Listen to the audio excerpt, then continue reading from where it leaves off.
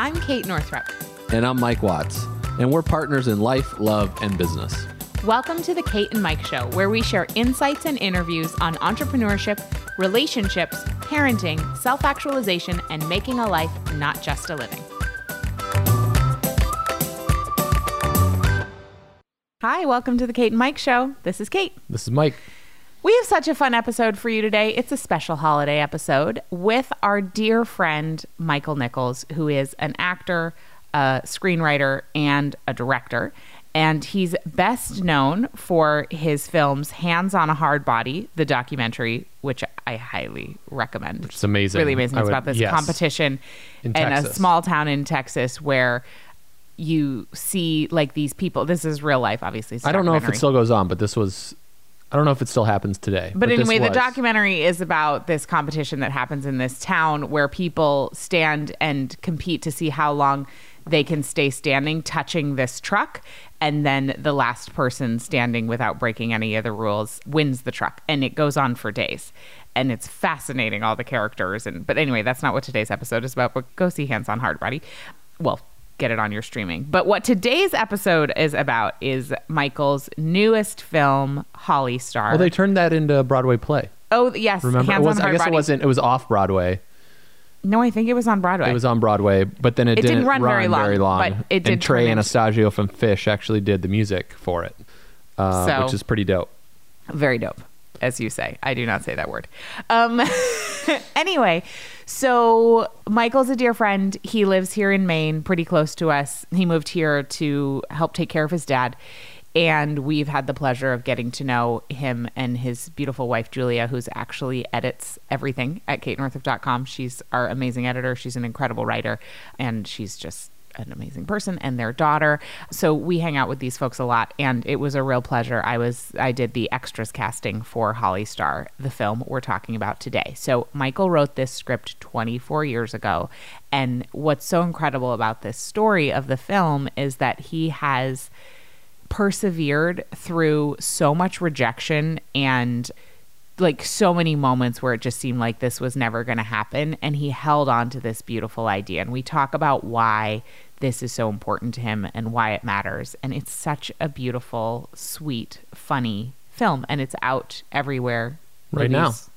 Are screening, so on download. Yeah, it came out on December 4th, and this is coming out a week later.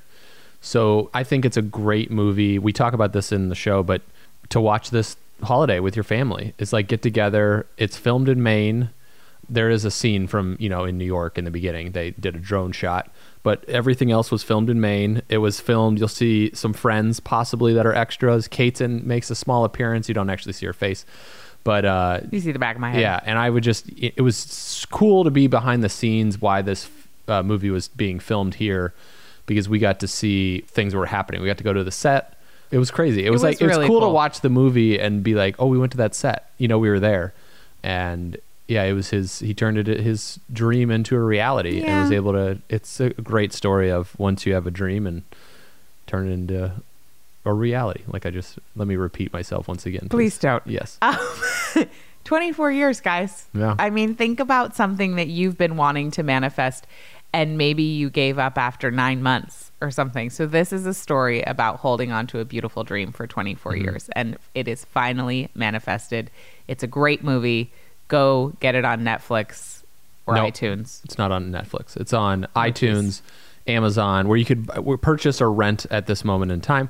Yeah. I would say this is an independent film, okay? And so there's a big difference between, you think Marvel movies, we talk more about this in detail, but independent films are they're not backed by big studios. So Michael raised all the funding to make this happen. So for us as individual business owners and small business owners, I'd love to support other business owners. So if you stop this podcast right now, just go to your phone, buy the movie, you got it ready, support these local businesses and local movie directors. And he's wrote it and he put it together and created it. So all we can do and directed it. And he's been working on this for a long time. Yeah, it's been great to hear his story, how he's created this. So let's go support Holly Star. enjoy the episode and our friend Michael. And by the way, even if you don't work in movies, which probably you don't, although some people might, this episode has a lot of lessons about persistence, about communication, about hiring, and about creativity. Enjoy. We all here? Yeah, take 2. Let's go. It reminds me, there was a guy who was testing his microphones for a children's book reading at Barnes & Noble, and he got up there to do the microphone, and he was doing like a huge concert venue. He was like, test, check, check. 1, 2, check, check. 1, 2.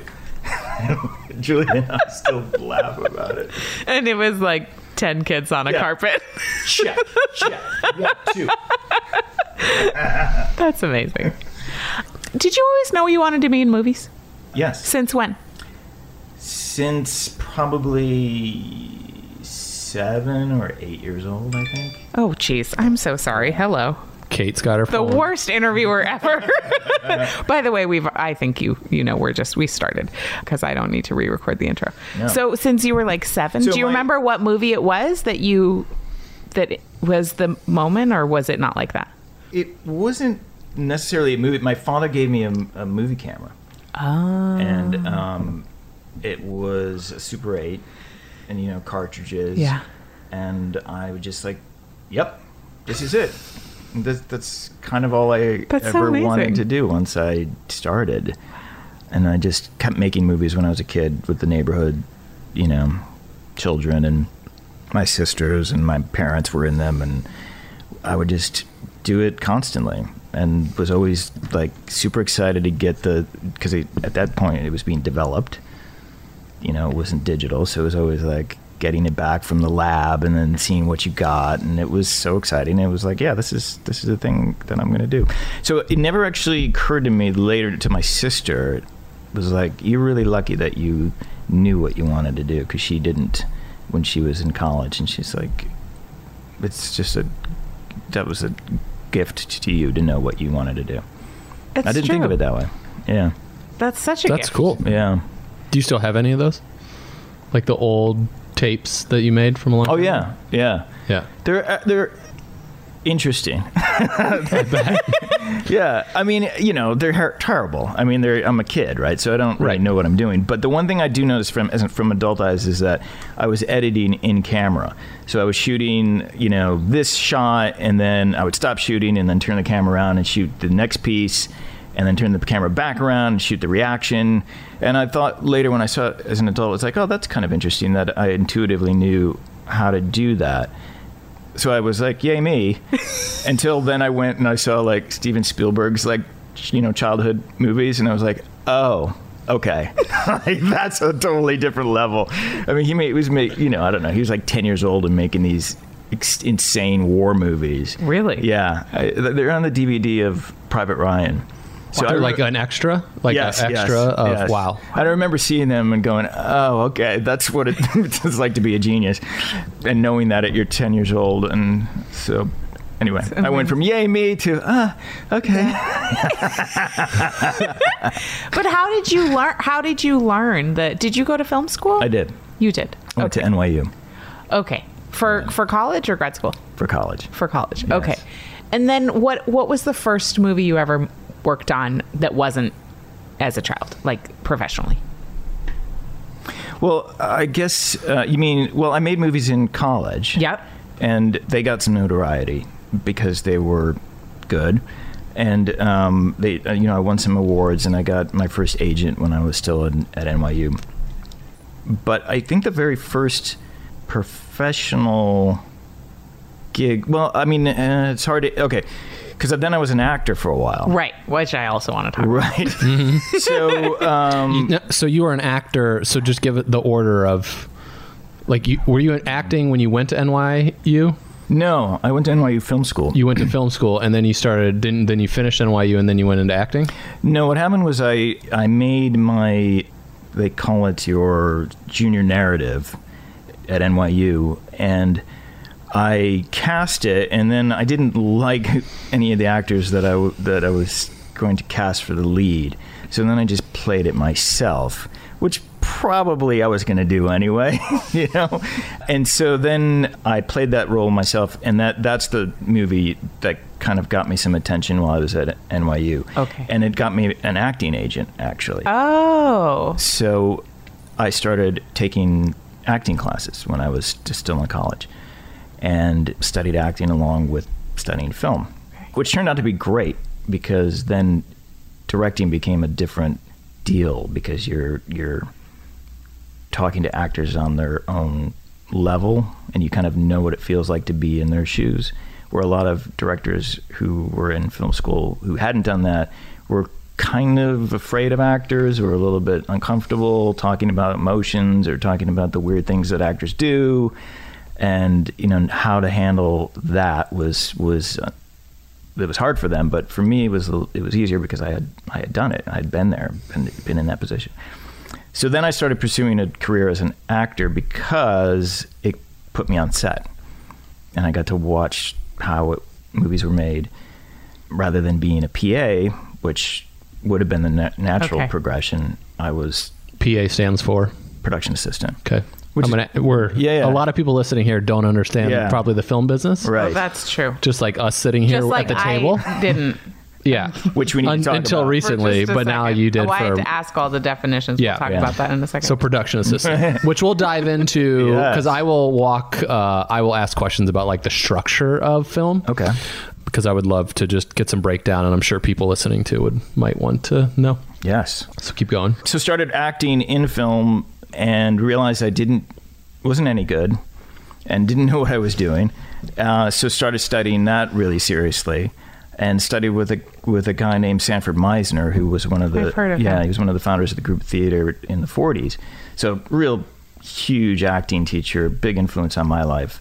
And I started studying with him, and that helped a lot, you know, and I started to get more comfortable with what it meant to be an actor. And as I was acting, I became more comfortable with how to direct actors, and actually how to look at a project more organically and more honestly, because, you know, acting is all about being honest. And so you take that kind of approach to your work as an actor, and you kind of apply it to your work as a writer or a director, whatever it is. It can feed those disciplines really well. So that is a long-winded story. I don't even know what the question was anymore. Well, I was asking you what your first professional, but I guess it's hard to say. No, I do remember, and it was actually while I was still in high school. Oh, okay. The Natural with Robert Redford came to the town near where I grew up, and they were looking New Jersey. in upstate New York. Oh, in upstate New York. And they were looking for extras. And I got to be an extra. Really? In the Natural. Yeah. So you're an extra in the Natural? I am. Cool. Oh, can we see you if you're on? If you freeze the frame, it's very quick. Yes. Yeah. It's and great. An extra is someone that just like could be a background person. Oh boy, I can't wait to talk about extras. Yeah. Yes. Okay. Great. All right. Yeah. That's great. All right. Well, I've actually never seen The Natural. I heard it's a pretty good movie. I've never seen The Natural. Great. We're gonna watch it though. We watched. You don't watch it to see me, because you won't. We're gonna watch it. We're movie. gonna ask you which part you're in, obviously, but so that we can freeze frame it. But we will watch it if it's just a good movie. But we did watch when we found out you were in License to Drive. We did rent that, and we watched that, and it's you can't miss you. Yes. Yeah. That one. I remember you guys texted me a photograph from that movie. It was a really good movie. It's probably the top 100 movies of your lifetime. It's definitely entertaining. It is entertaining. And it really I'm sure at the time it was a big, because there was a big 80s, right, with the Corys. Yeah, it was. So it was a big deal. It's very 80s. It's very 80s. Wait, when did you stop acting? And I haven't stopped. He hasn't stopped. He's in his movie. Yeah. Oh, of course you are.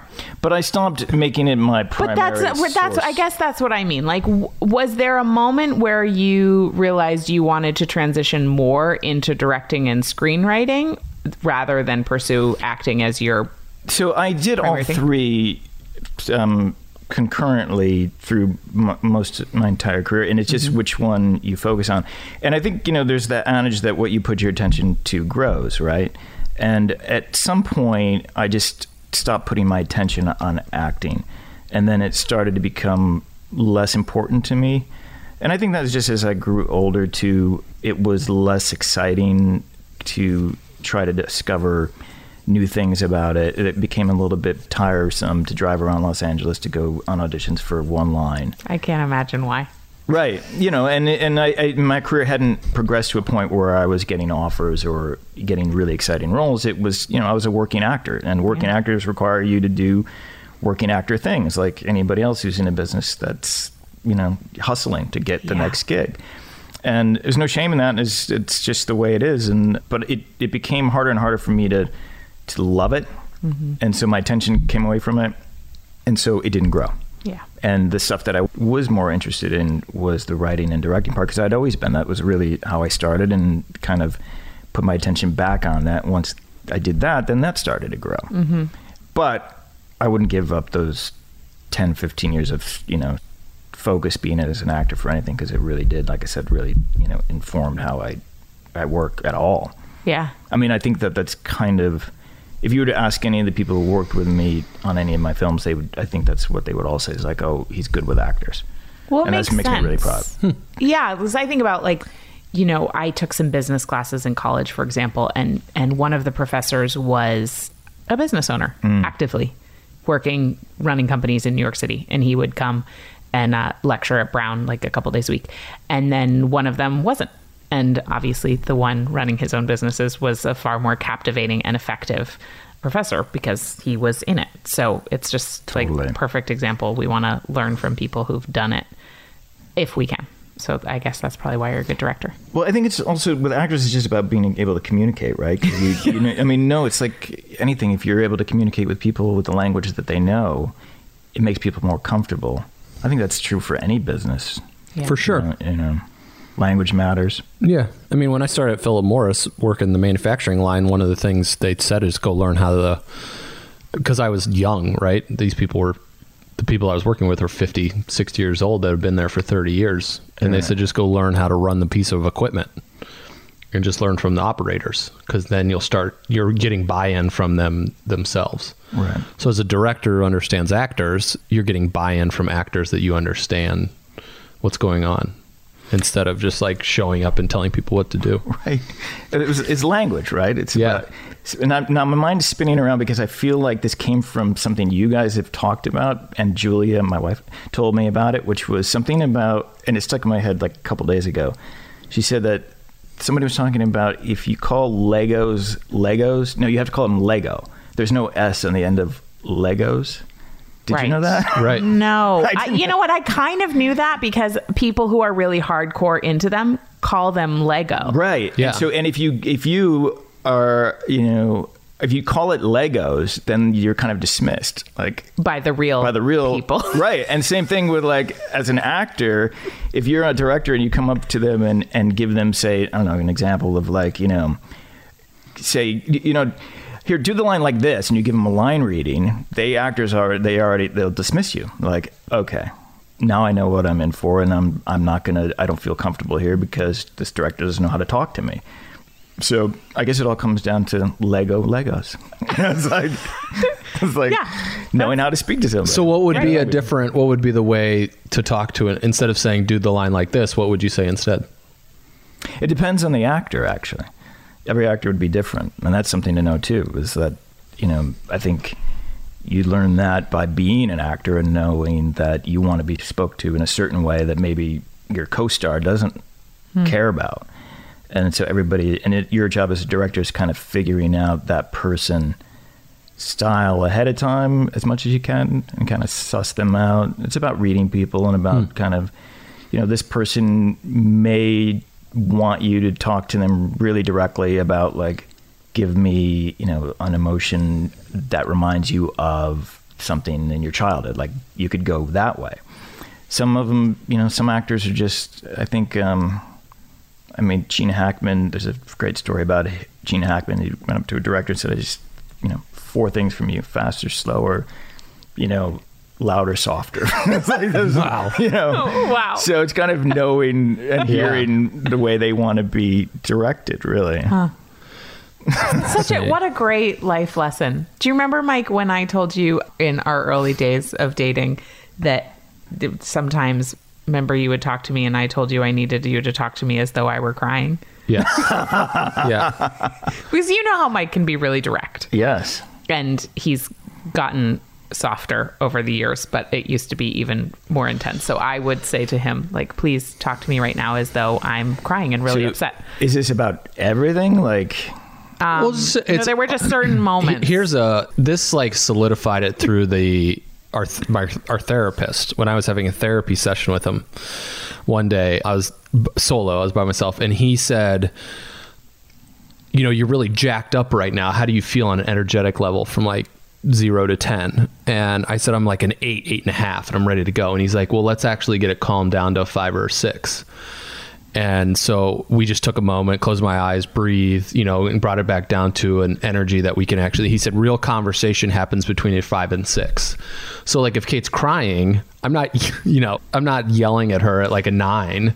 What's wrong with you? You know, it's like, right. It's like, what's wrong? You know, what's going on? And so that entered the tone level basically of bringing it down to a 5 or a 6 is what Kate was asking for. But it took us, I've been working with David, and Kate and I, we have him as a couples therapist when we need him too, for like 3 years. And this just happened recently.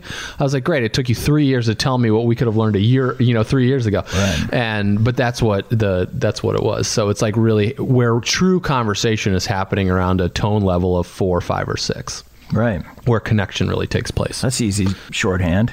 Yeah. Yeah. Because if you're like a 1, Mike, I need a 4 now. Yes, 4, yeah. it is true. Because if Like, it's just like what Gene Hackman said, louder, softer.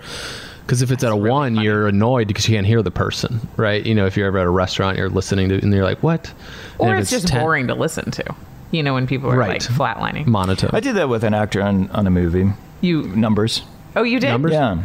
Yeah, it was just like intensity, or what was the what? It was what just was the like scale? If whatever the scene was, if it was a crying scene or if it was a laughing scene or a happy scene or a surprise scene. After a take, I'd go, that was probably like an 8, and it should be probably like a 3. And she liked it. You know, we kind of had a really great working relationship like that, and so it made sense to her, and that's the way I directed her on the set. Was just with like what you just said. That's amazing. So you cast your movie, and you've got these people, and then how do you listen for the way they want to be directed? What are some of is there anything in particular, or is it just that you just happen to be really good with human beings? Well, no to that. No, let's see. Well, one of the first things I do before I cast anybody is if I'm in a position that I can do this, is to have a conversation on the phone. Better if we meet in person before casting somebody. Yeah. Because I've worked exclusively in the low budget indie world. Or maybe not low budget, because some of my budgets have been okay. So just say indie world. So what's a low budget? Like, is it like $100,000 or? Well, my budgets for the films that I've made, I made a feature film that was successful for $14,000. What? Oh, wow. On the very low end. That's amazing. Yes. What movie? It's called This Is Not a Film.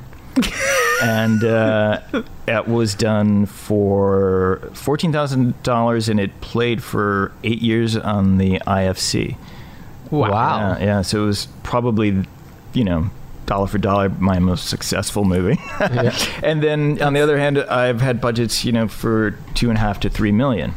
So anyway, to work, and that's in comparison to like a Marvel movie, which is $250 or $300 million. Correct. Yeah, massive. Yeah. There's pretty big gap. Yeah. Yeah. Just a small amount. Yeah. So in the indie world, getting to meet an actor is important for me, because if I'm not casting a star and I'm casting a working actor, there's certain things that matter to me more or as much as their talent in delivering the part. Because there are so many actors, and there's so many good actors, that when it comes to an indie movie where you're moving so quickly and everybody needs to be a team player, that if I don't sense that you are or aren't able to listen, then I won't cast that person. Mm-hmm. Even if they are probably the number one on the list as the actor for the role, because you just can't afford it. your film will not get finished. Yeah, and having witnessed the way Holly Star was produced, I can see how one weak link would make the entire thing fall apart. Yes. Yeah. Because you're moving so quickly and you don't have any time. And if an actor is not prepared or, difficult, and it's also not just being unprepared or difficult, it's also just a vibe. Like if somebody's not, you can sense that if somebody's on this doesn't want to be there, then everybody tenses up and the movie kind of suffers because so you try to put together a team that can uplift a film and make it feel that it has a working energy that's going to power it through all of the difficult times that inevitably are going to happen. Yeah I mean, it's very similar to hiring people. That's what it is. Well, I mean, it is. I know, but yes, you are hiring people. It actually is hiring people, but it's for like a shorter term thing. Right. Then, So to answer your question, I think the number one thing that I look for is the ability to listen. Mm-hmm. If I sense that somebody is just waiting for me to stop talking so that they can fill in their line, then it's a red flag for me. Yeah. But I'm like that in life anyway, too. Yeah. Like just people interaction with people that I meet. If I sense that somebody's not really listening, then it's really a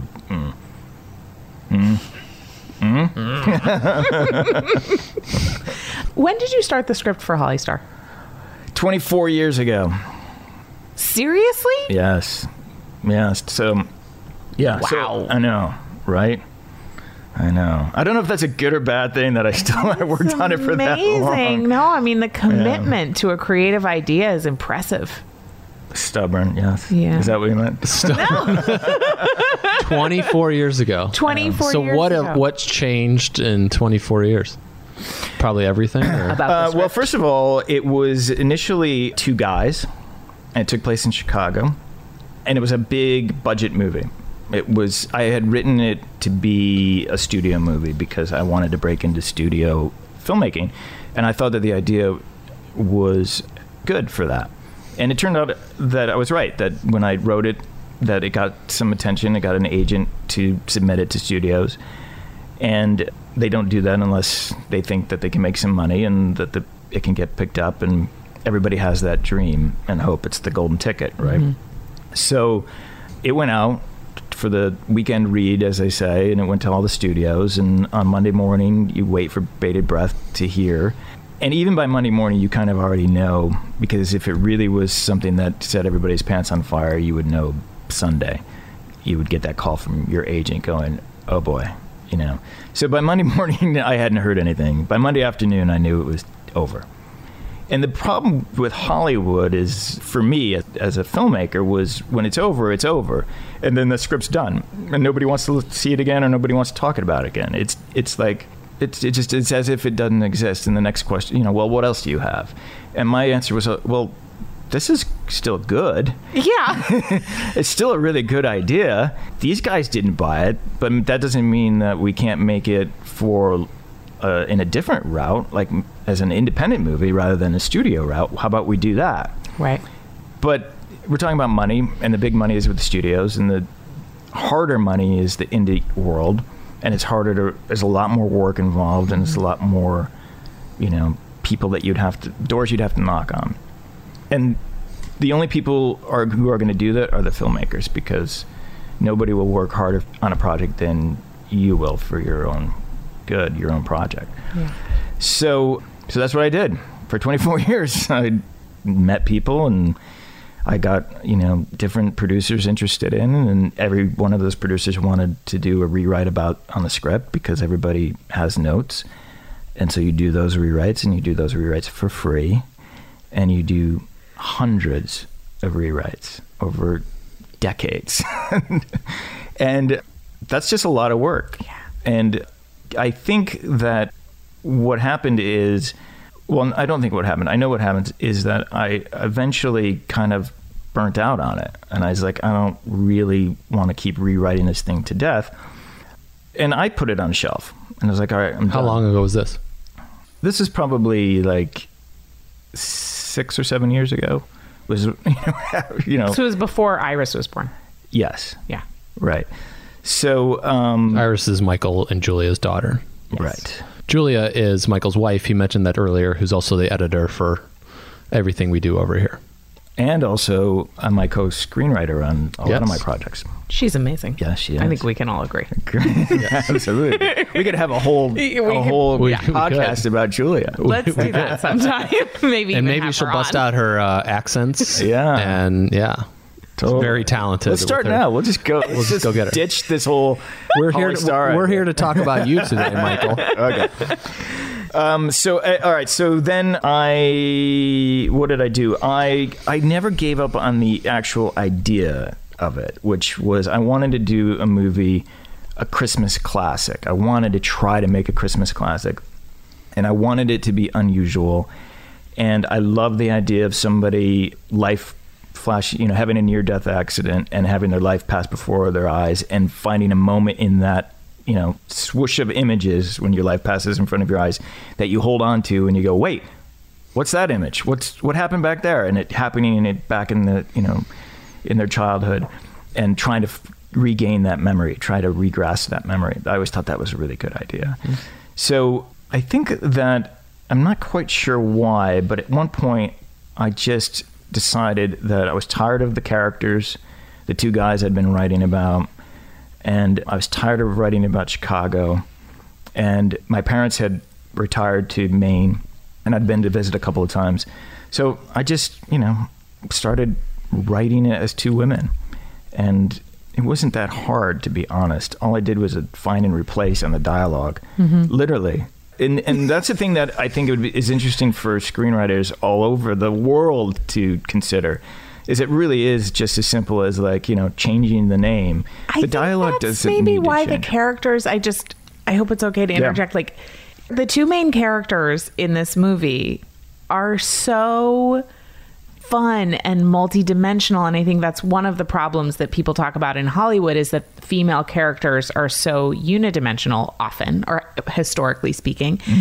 And not to say that I have no doubt you would have written equally as interestingly for men and women, but I just think that there is something so to be said for what you just said, that people are people, and that when you write that way, people are people. And so I love these characters. Yeah. They're so great. Yeah, no, I like them too. Male or female. They're just really interesting, wacky people. It was better. It's actually better for me. It brought a lot of new life into Did it? Yeah, it did. I liked having two women as the leads. I was excited by doing that. It felt really fresh to me and exciting to do that. Was there always a romance, or was that new when... There always was, yes. There was always romance, okay. Yes. The romance part is fun. Right. I mean, of course. Yes. Who doesn't love a romantic good comedy? romance? Yeah. Yes. I mean, but it's interesting, though, because the movie is a mixture of treasure hunt, female buddy comedy, and romance. And and mystery. I mean, I guess that's the treasure hunt part. But it's like a little, And Christmas. And Christmas. Who doesn't love all of those things? And Maine. Yes. Christmas and really, no movies are ever set in Maine. Yes. Or that were actually filmed in Maine. When they say a movie was set in Maine, they always film it in Massachusetts. And I'm always annoyed by it because I can tell. You know why that is? Because Maine is terrible in terms of the taxes. Yeah. What, can you talk about that for a minute? Well, I think that there are people working on that right now, which is trying to get a tax rebate situation going on in Maine it's significant enough for productions to be intrigued and enticed to come and spend their money here. It's as simple as that. And if the government passes a tax rebate law, then productions will start to funnel into Maine, and it'll be great. Because there's big benefits in California, right? Atlanta, Vancouver, New Orleans, too, right? Yeah, no? I think Louisiana's filming a lot right now. Yeah, Vancouver, Canada. Because even Heather said they're looking at doing a movie in Vancouver. So it's if everybody lives in California, then you just move everything to Vancouver. It's makes no sense from a logistics perspective, but from a money perspective, it does. Yes. Because you get benefits from it. Right. Yeah.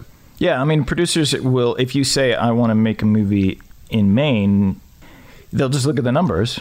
And if it's cheaper to shoot it somewhere else, and if you can get 30% back from another state, guess where you're going. To a different Guess state. where you're not going. Yeah. Now, what made you stay committed to? Was it because of your life logistics that made you committed to filming in Maine? Even No, though, because at a certain price point, it's kind of a wash. Okay. Like if it's if you're low enough budget, the benefits of shooting elsewhere are evened out by shooting here, where you don't have to transport certain people. It was great. I mean, we shot in Saco and Biddeford, and they just opened their doors to us, and they were, just welcoming and made our shoot super easy.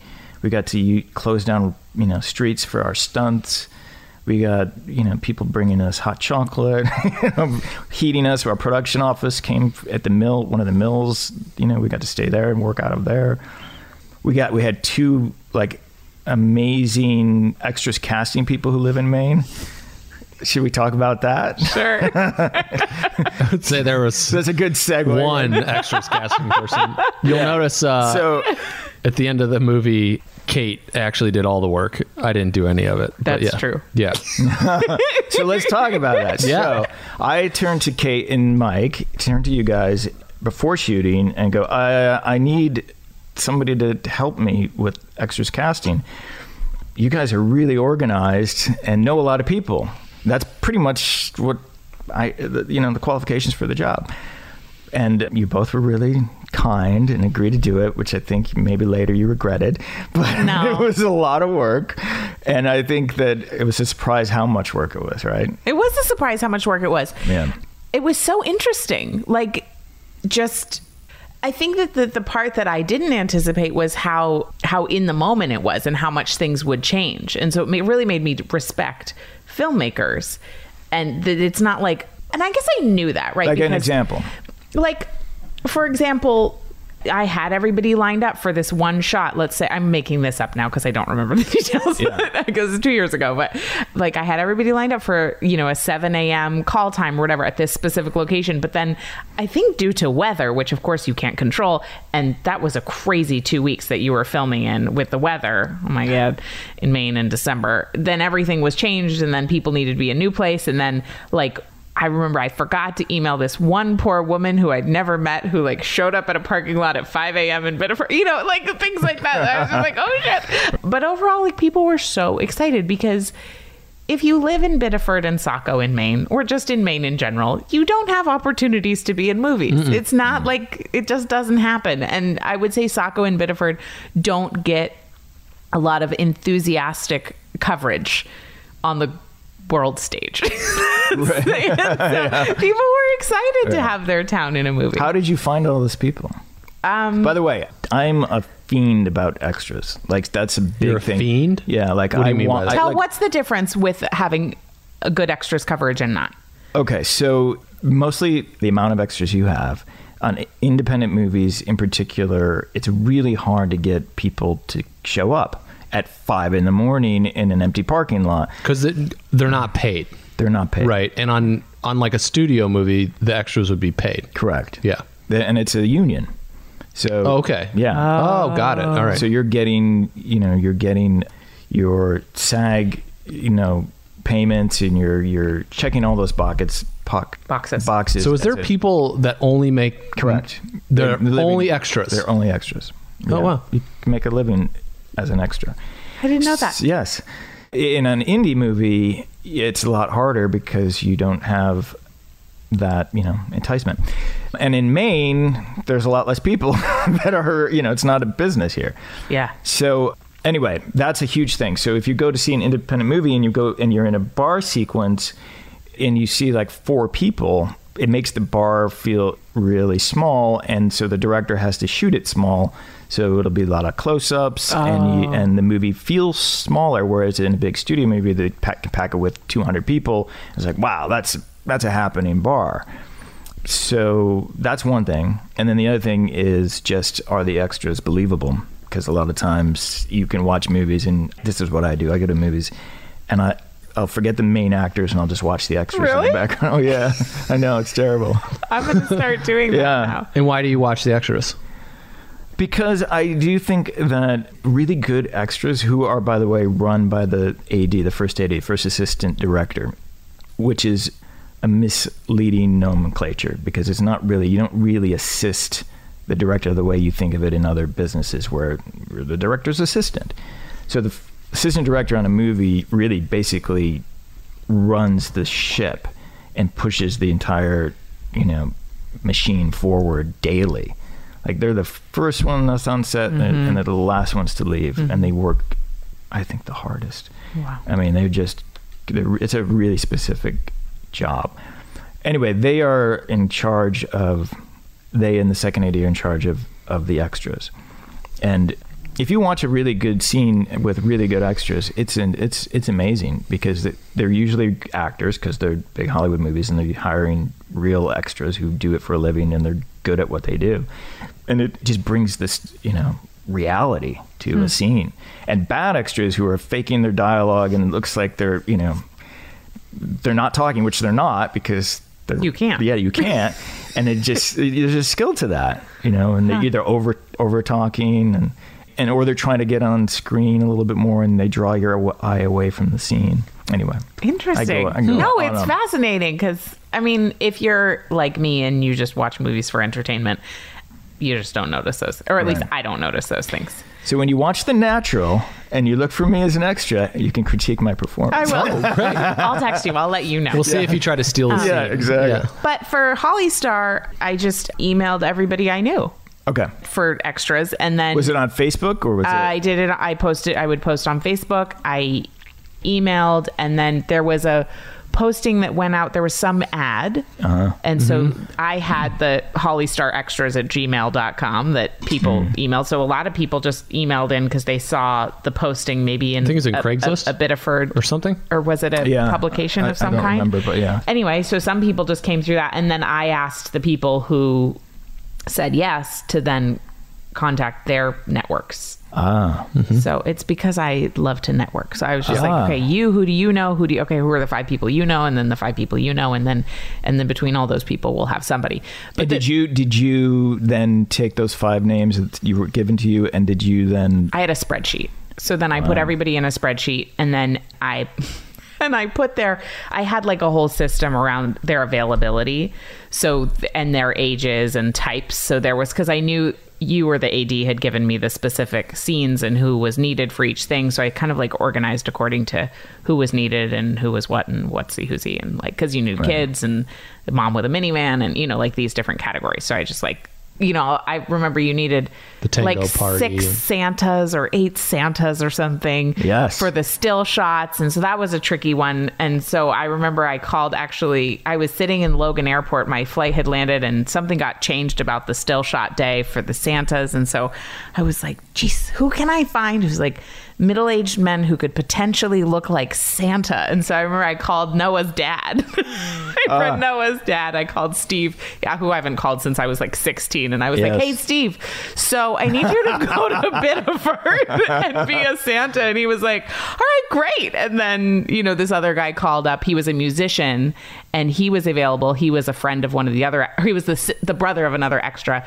And then when he called, I was like, hey, can you do me a favor? Who else do you know who could be a Santa? So it was just like, asking people to then find the other people. It's a great shot of those Santas. It is a great shot. It's awesome. The Santas turned out great. Yeah, they did. Good. They turned out good. So it was really fun. Yeah. It was really fun. Well, I remember the day for extras that most impressed me was the day we were on the train.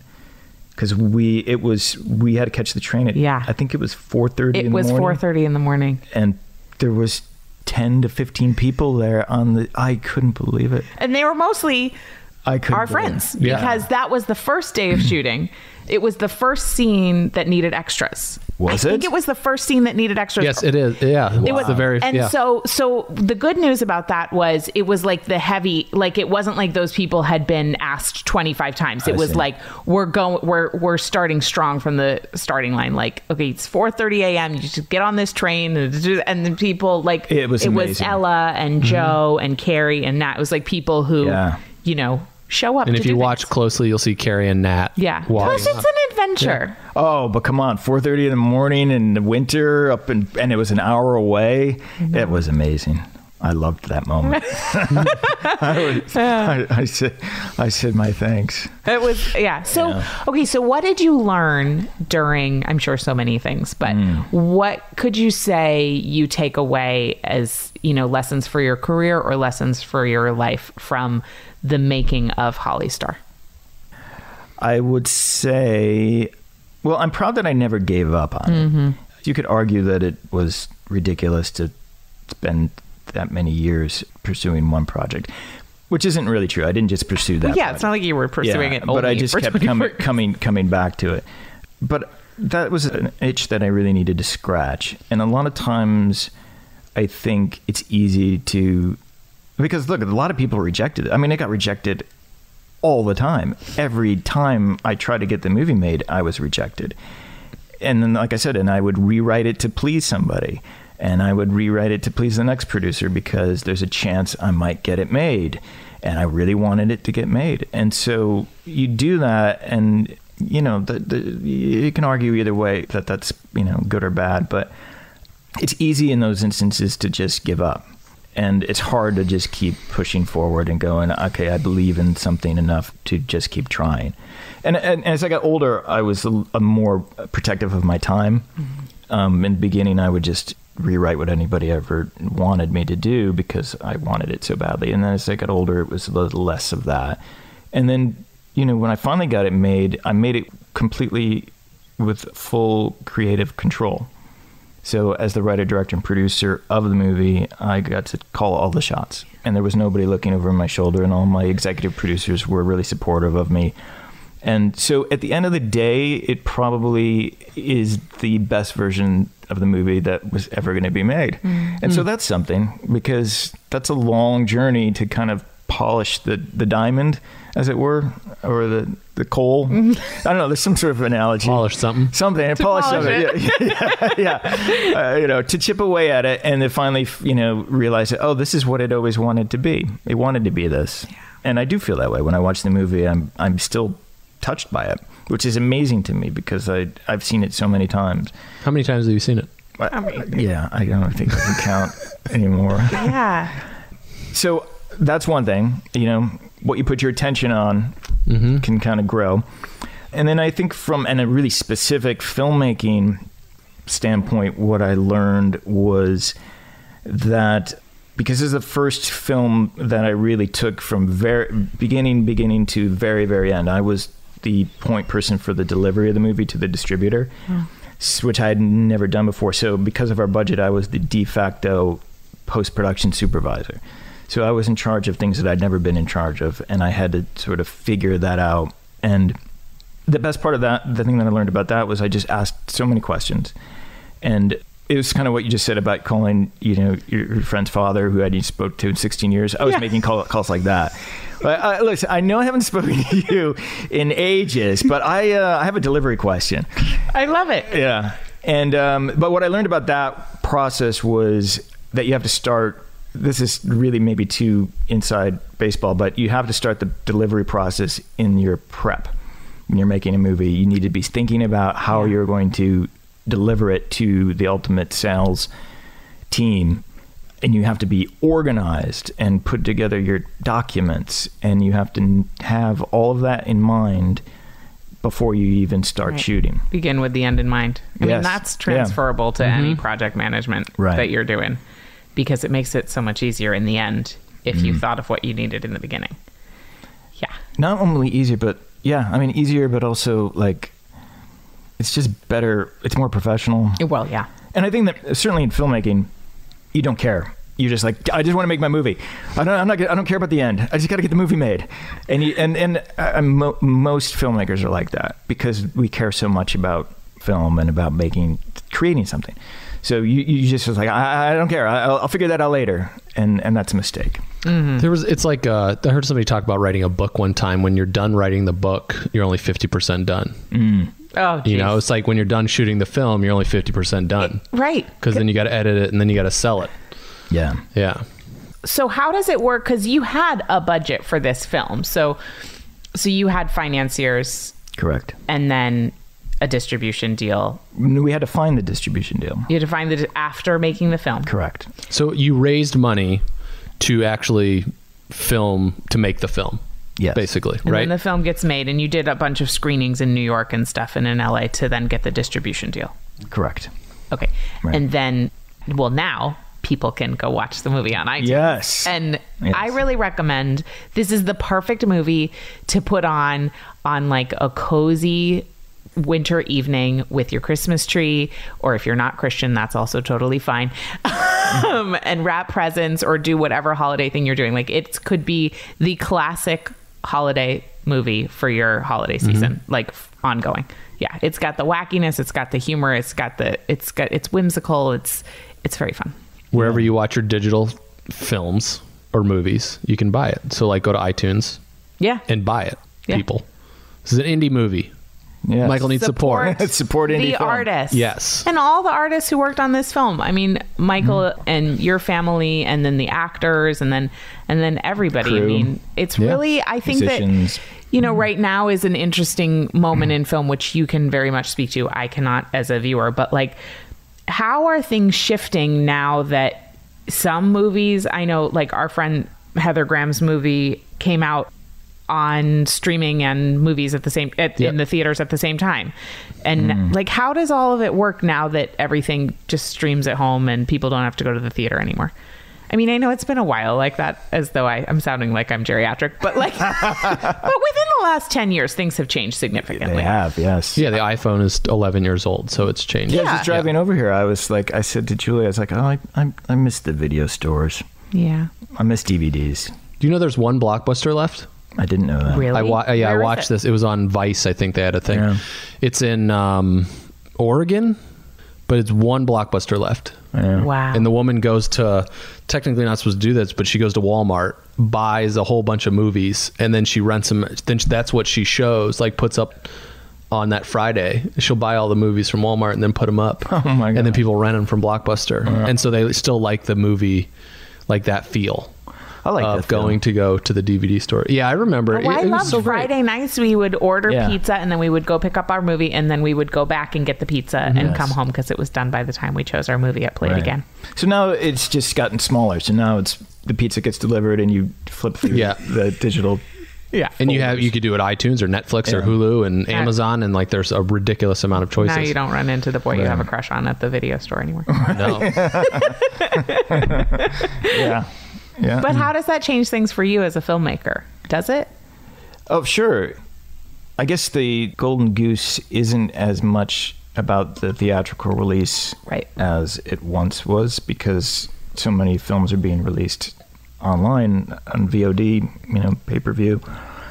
But, having a film in theaters is still a prestigious thing to do, and it's still super exciting, and it still drives the market for, it gets you the press that you need to get awareness, because that's the goal, and that's the hard thing, is getting people to know that a film exists, because there's so much content. There's so many places to go to watch things, and you just go to YouTube and spend a whole week never watching a film and being completely entertained because you're just watching other people's videos or stuff. So theatrical is really about that now, is it really breaks you out of the pack, because it gets you the press, and it gets you the articles, and you get people aware of it, that ads are out, and you're like, oh, that's a movie.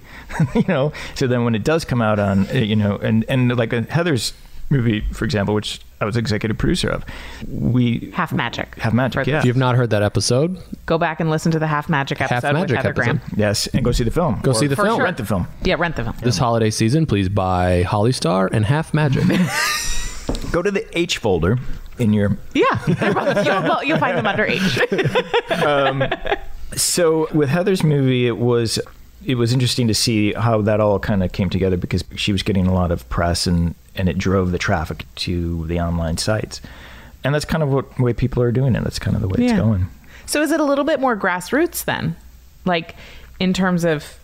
Well, the indie world's always been grassroots. Of course, right. It's always been about breaking out and trying to find... And just trying to find ways to let people know. Yeah. That's why I'm sitting here with you. Well, right. You wouldn't have just come on our podcast anyway? I would come to your basement anytime. Please do. Just hang out in your Please basement. come back again. You can play in the big cardboard fort. Yeah. Yeah. Is there anything that you want people to know about this movie in particular? Or what you wish for this movie, what you wish? Yeah, of course I do. I mean, I made it only because I wished for it to be a holiday classic that people return to.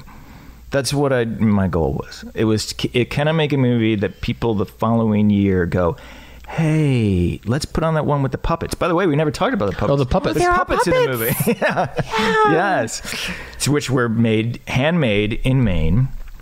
That's a whole nother story about the handmade nature of this movie, which was my motto going into it, was I wanted it to be a handmade film because it was no longer going to be a big studio movie. Right. It was going to be made, with grit.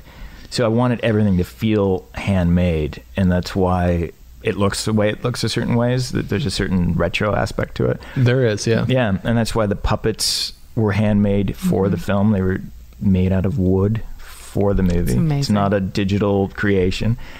Anyway, so to answer your question, it was about that. It was to have some kid somewhere go, hey, that one with the puppets. And somebody says, Holly Star. Yeah, let's watch that one. Yeah. And they rent it or they, put in the DVD or whatever, however they're watching movies 10 years from now, it still gets watched at Christmas time. Because that's what I did as a kid. I remember those specials. For us, it was the Rankin Bass, Rudolph one, and then it was A Wonderful Life, and it was Christmas Story, of course, and it was Miracle on 34th Street. So I think every family has something or a few of them, and I want to be one of those. You'll be one of those in our house for sure. Yeah. And it's family friendly. It is. For sure. It is. So you can absolutely watch this with your kids. Yeah. Yeah. It's a great flick. It is. I'm excited to show Penelope. She's going to love the puppets. Yeah. And she'll see Iris in there and be like, there's Iris. She's going to be so excited. And Michael's in the first scene. I am. Yeah, the director of the puppet show. Yep. I play my alter ego. Yep. Jimmy Jim Jackie. That's your alter ego? That's my alter ego. Yeah. So When you're acting, We've that's talked what you... about this before, Yeah. Jimmy Jim Jackie. There's a running joke in my family about, because I just don't, it's like it takes me effort to be a certain way, like with customer service people, because they have to be sort of friendly and upbeat and kind of to get things done. So I put in my alter ego, and his name is Jimmy Jim Jackie. I like it. So you'll get to see Jimmy Jim Jackie. And then you're also in it. So you just... Oh, yeah. Yeah, this will be like you get a prize or something if you... You're like me If in you the find Natural. Kate. Yes. Yeah, Except exactly. you can see your face in The Natural, right? Yeah. Yeah. Yeah. So no, Kate this is one will be a in- little trickier. 'Cause It'll be my hard. face is actually not It's when in the it. two women are walking. You're giving it away. But they're never going to see it. Yeah, just say it's the person walking the dog. It's the person Yeah, it's the walking person walking the the dog. dog. With the two women are like walking in the snow. Yes. Oh, now you really gave it away, Mike. Well, Now they'll definitely. I just By the watched way, the you movie don't win anyway. a prize anymore because Mike just told you. Well, Prize if you can withdrawn. But there's two people walking, so they could say on the right or the left. Either way. Yeah. Well, Michael, it was irregardless. It was a pleasure to be involved, even just like minutely in this film. I learned so much. Thank you, and guys. I love this movie. I really do. So everybody listening, go watch Holly Star for your holiday extravaganzas. And we love you, Michael. So proud of love you. you guys. Thank you. Congratulations. Yay. Yeah, congratulations. Awesome, guys. Bye. So for years, I've been thinking about holding and hosting a high-level mastermind, paid mastermind, for a small group of women who really want to go deep over a long period of time to take their businesses to the next level. I've had the opportunity to be in close conversation with a lot of business owners who are further along in their journey than me and kind of learn things behind the scenes while we're making eggs in the morning or like curled up on the couch with tea at night. And those opportunities have been so valuable for our business growth. And I want to offer that kind of small, intimate, going deep opportunity. And so I finally decided there were a couple of signs. It is time. And I am officially opening doors to the Origin Incubator. So this is for entrepreneurs who identify as female, who are well established. So you have consistent revenue, you have consistent customers, you more or less know what your offerings are, and it's high level and it's going to be small, only 10 women, and some of those spots are already filled. So if this sounds good to you and you would like to work with me quite closely in 2019 and also have an opportunity to work a little bit with Mike throughout, head over to origincollective.com/incubator. So again, that's origincollective.com/incubator, and you can learn more about the program and you can learn about how you can apply. I hope to see you in the program.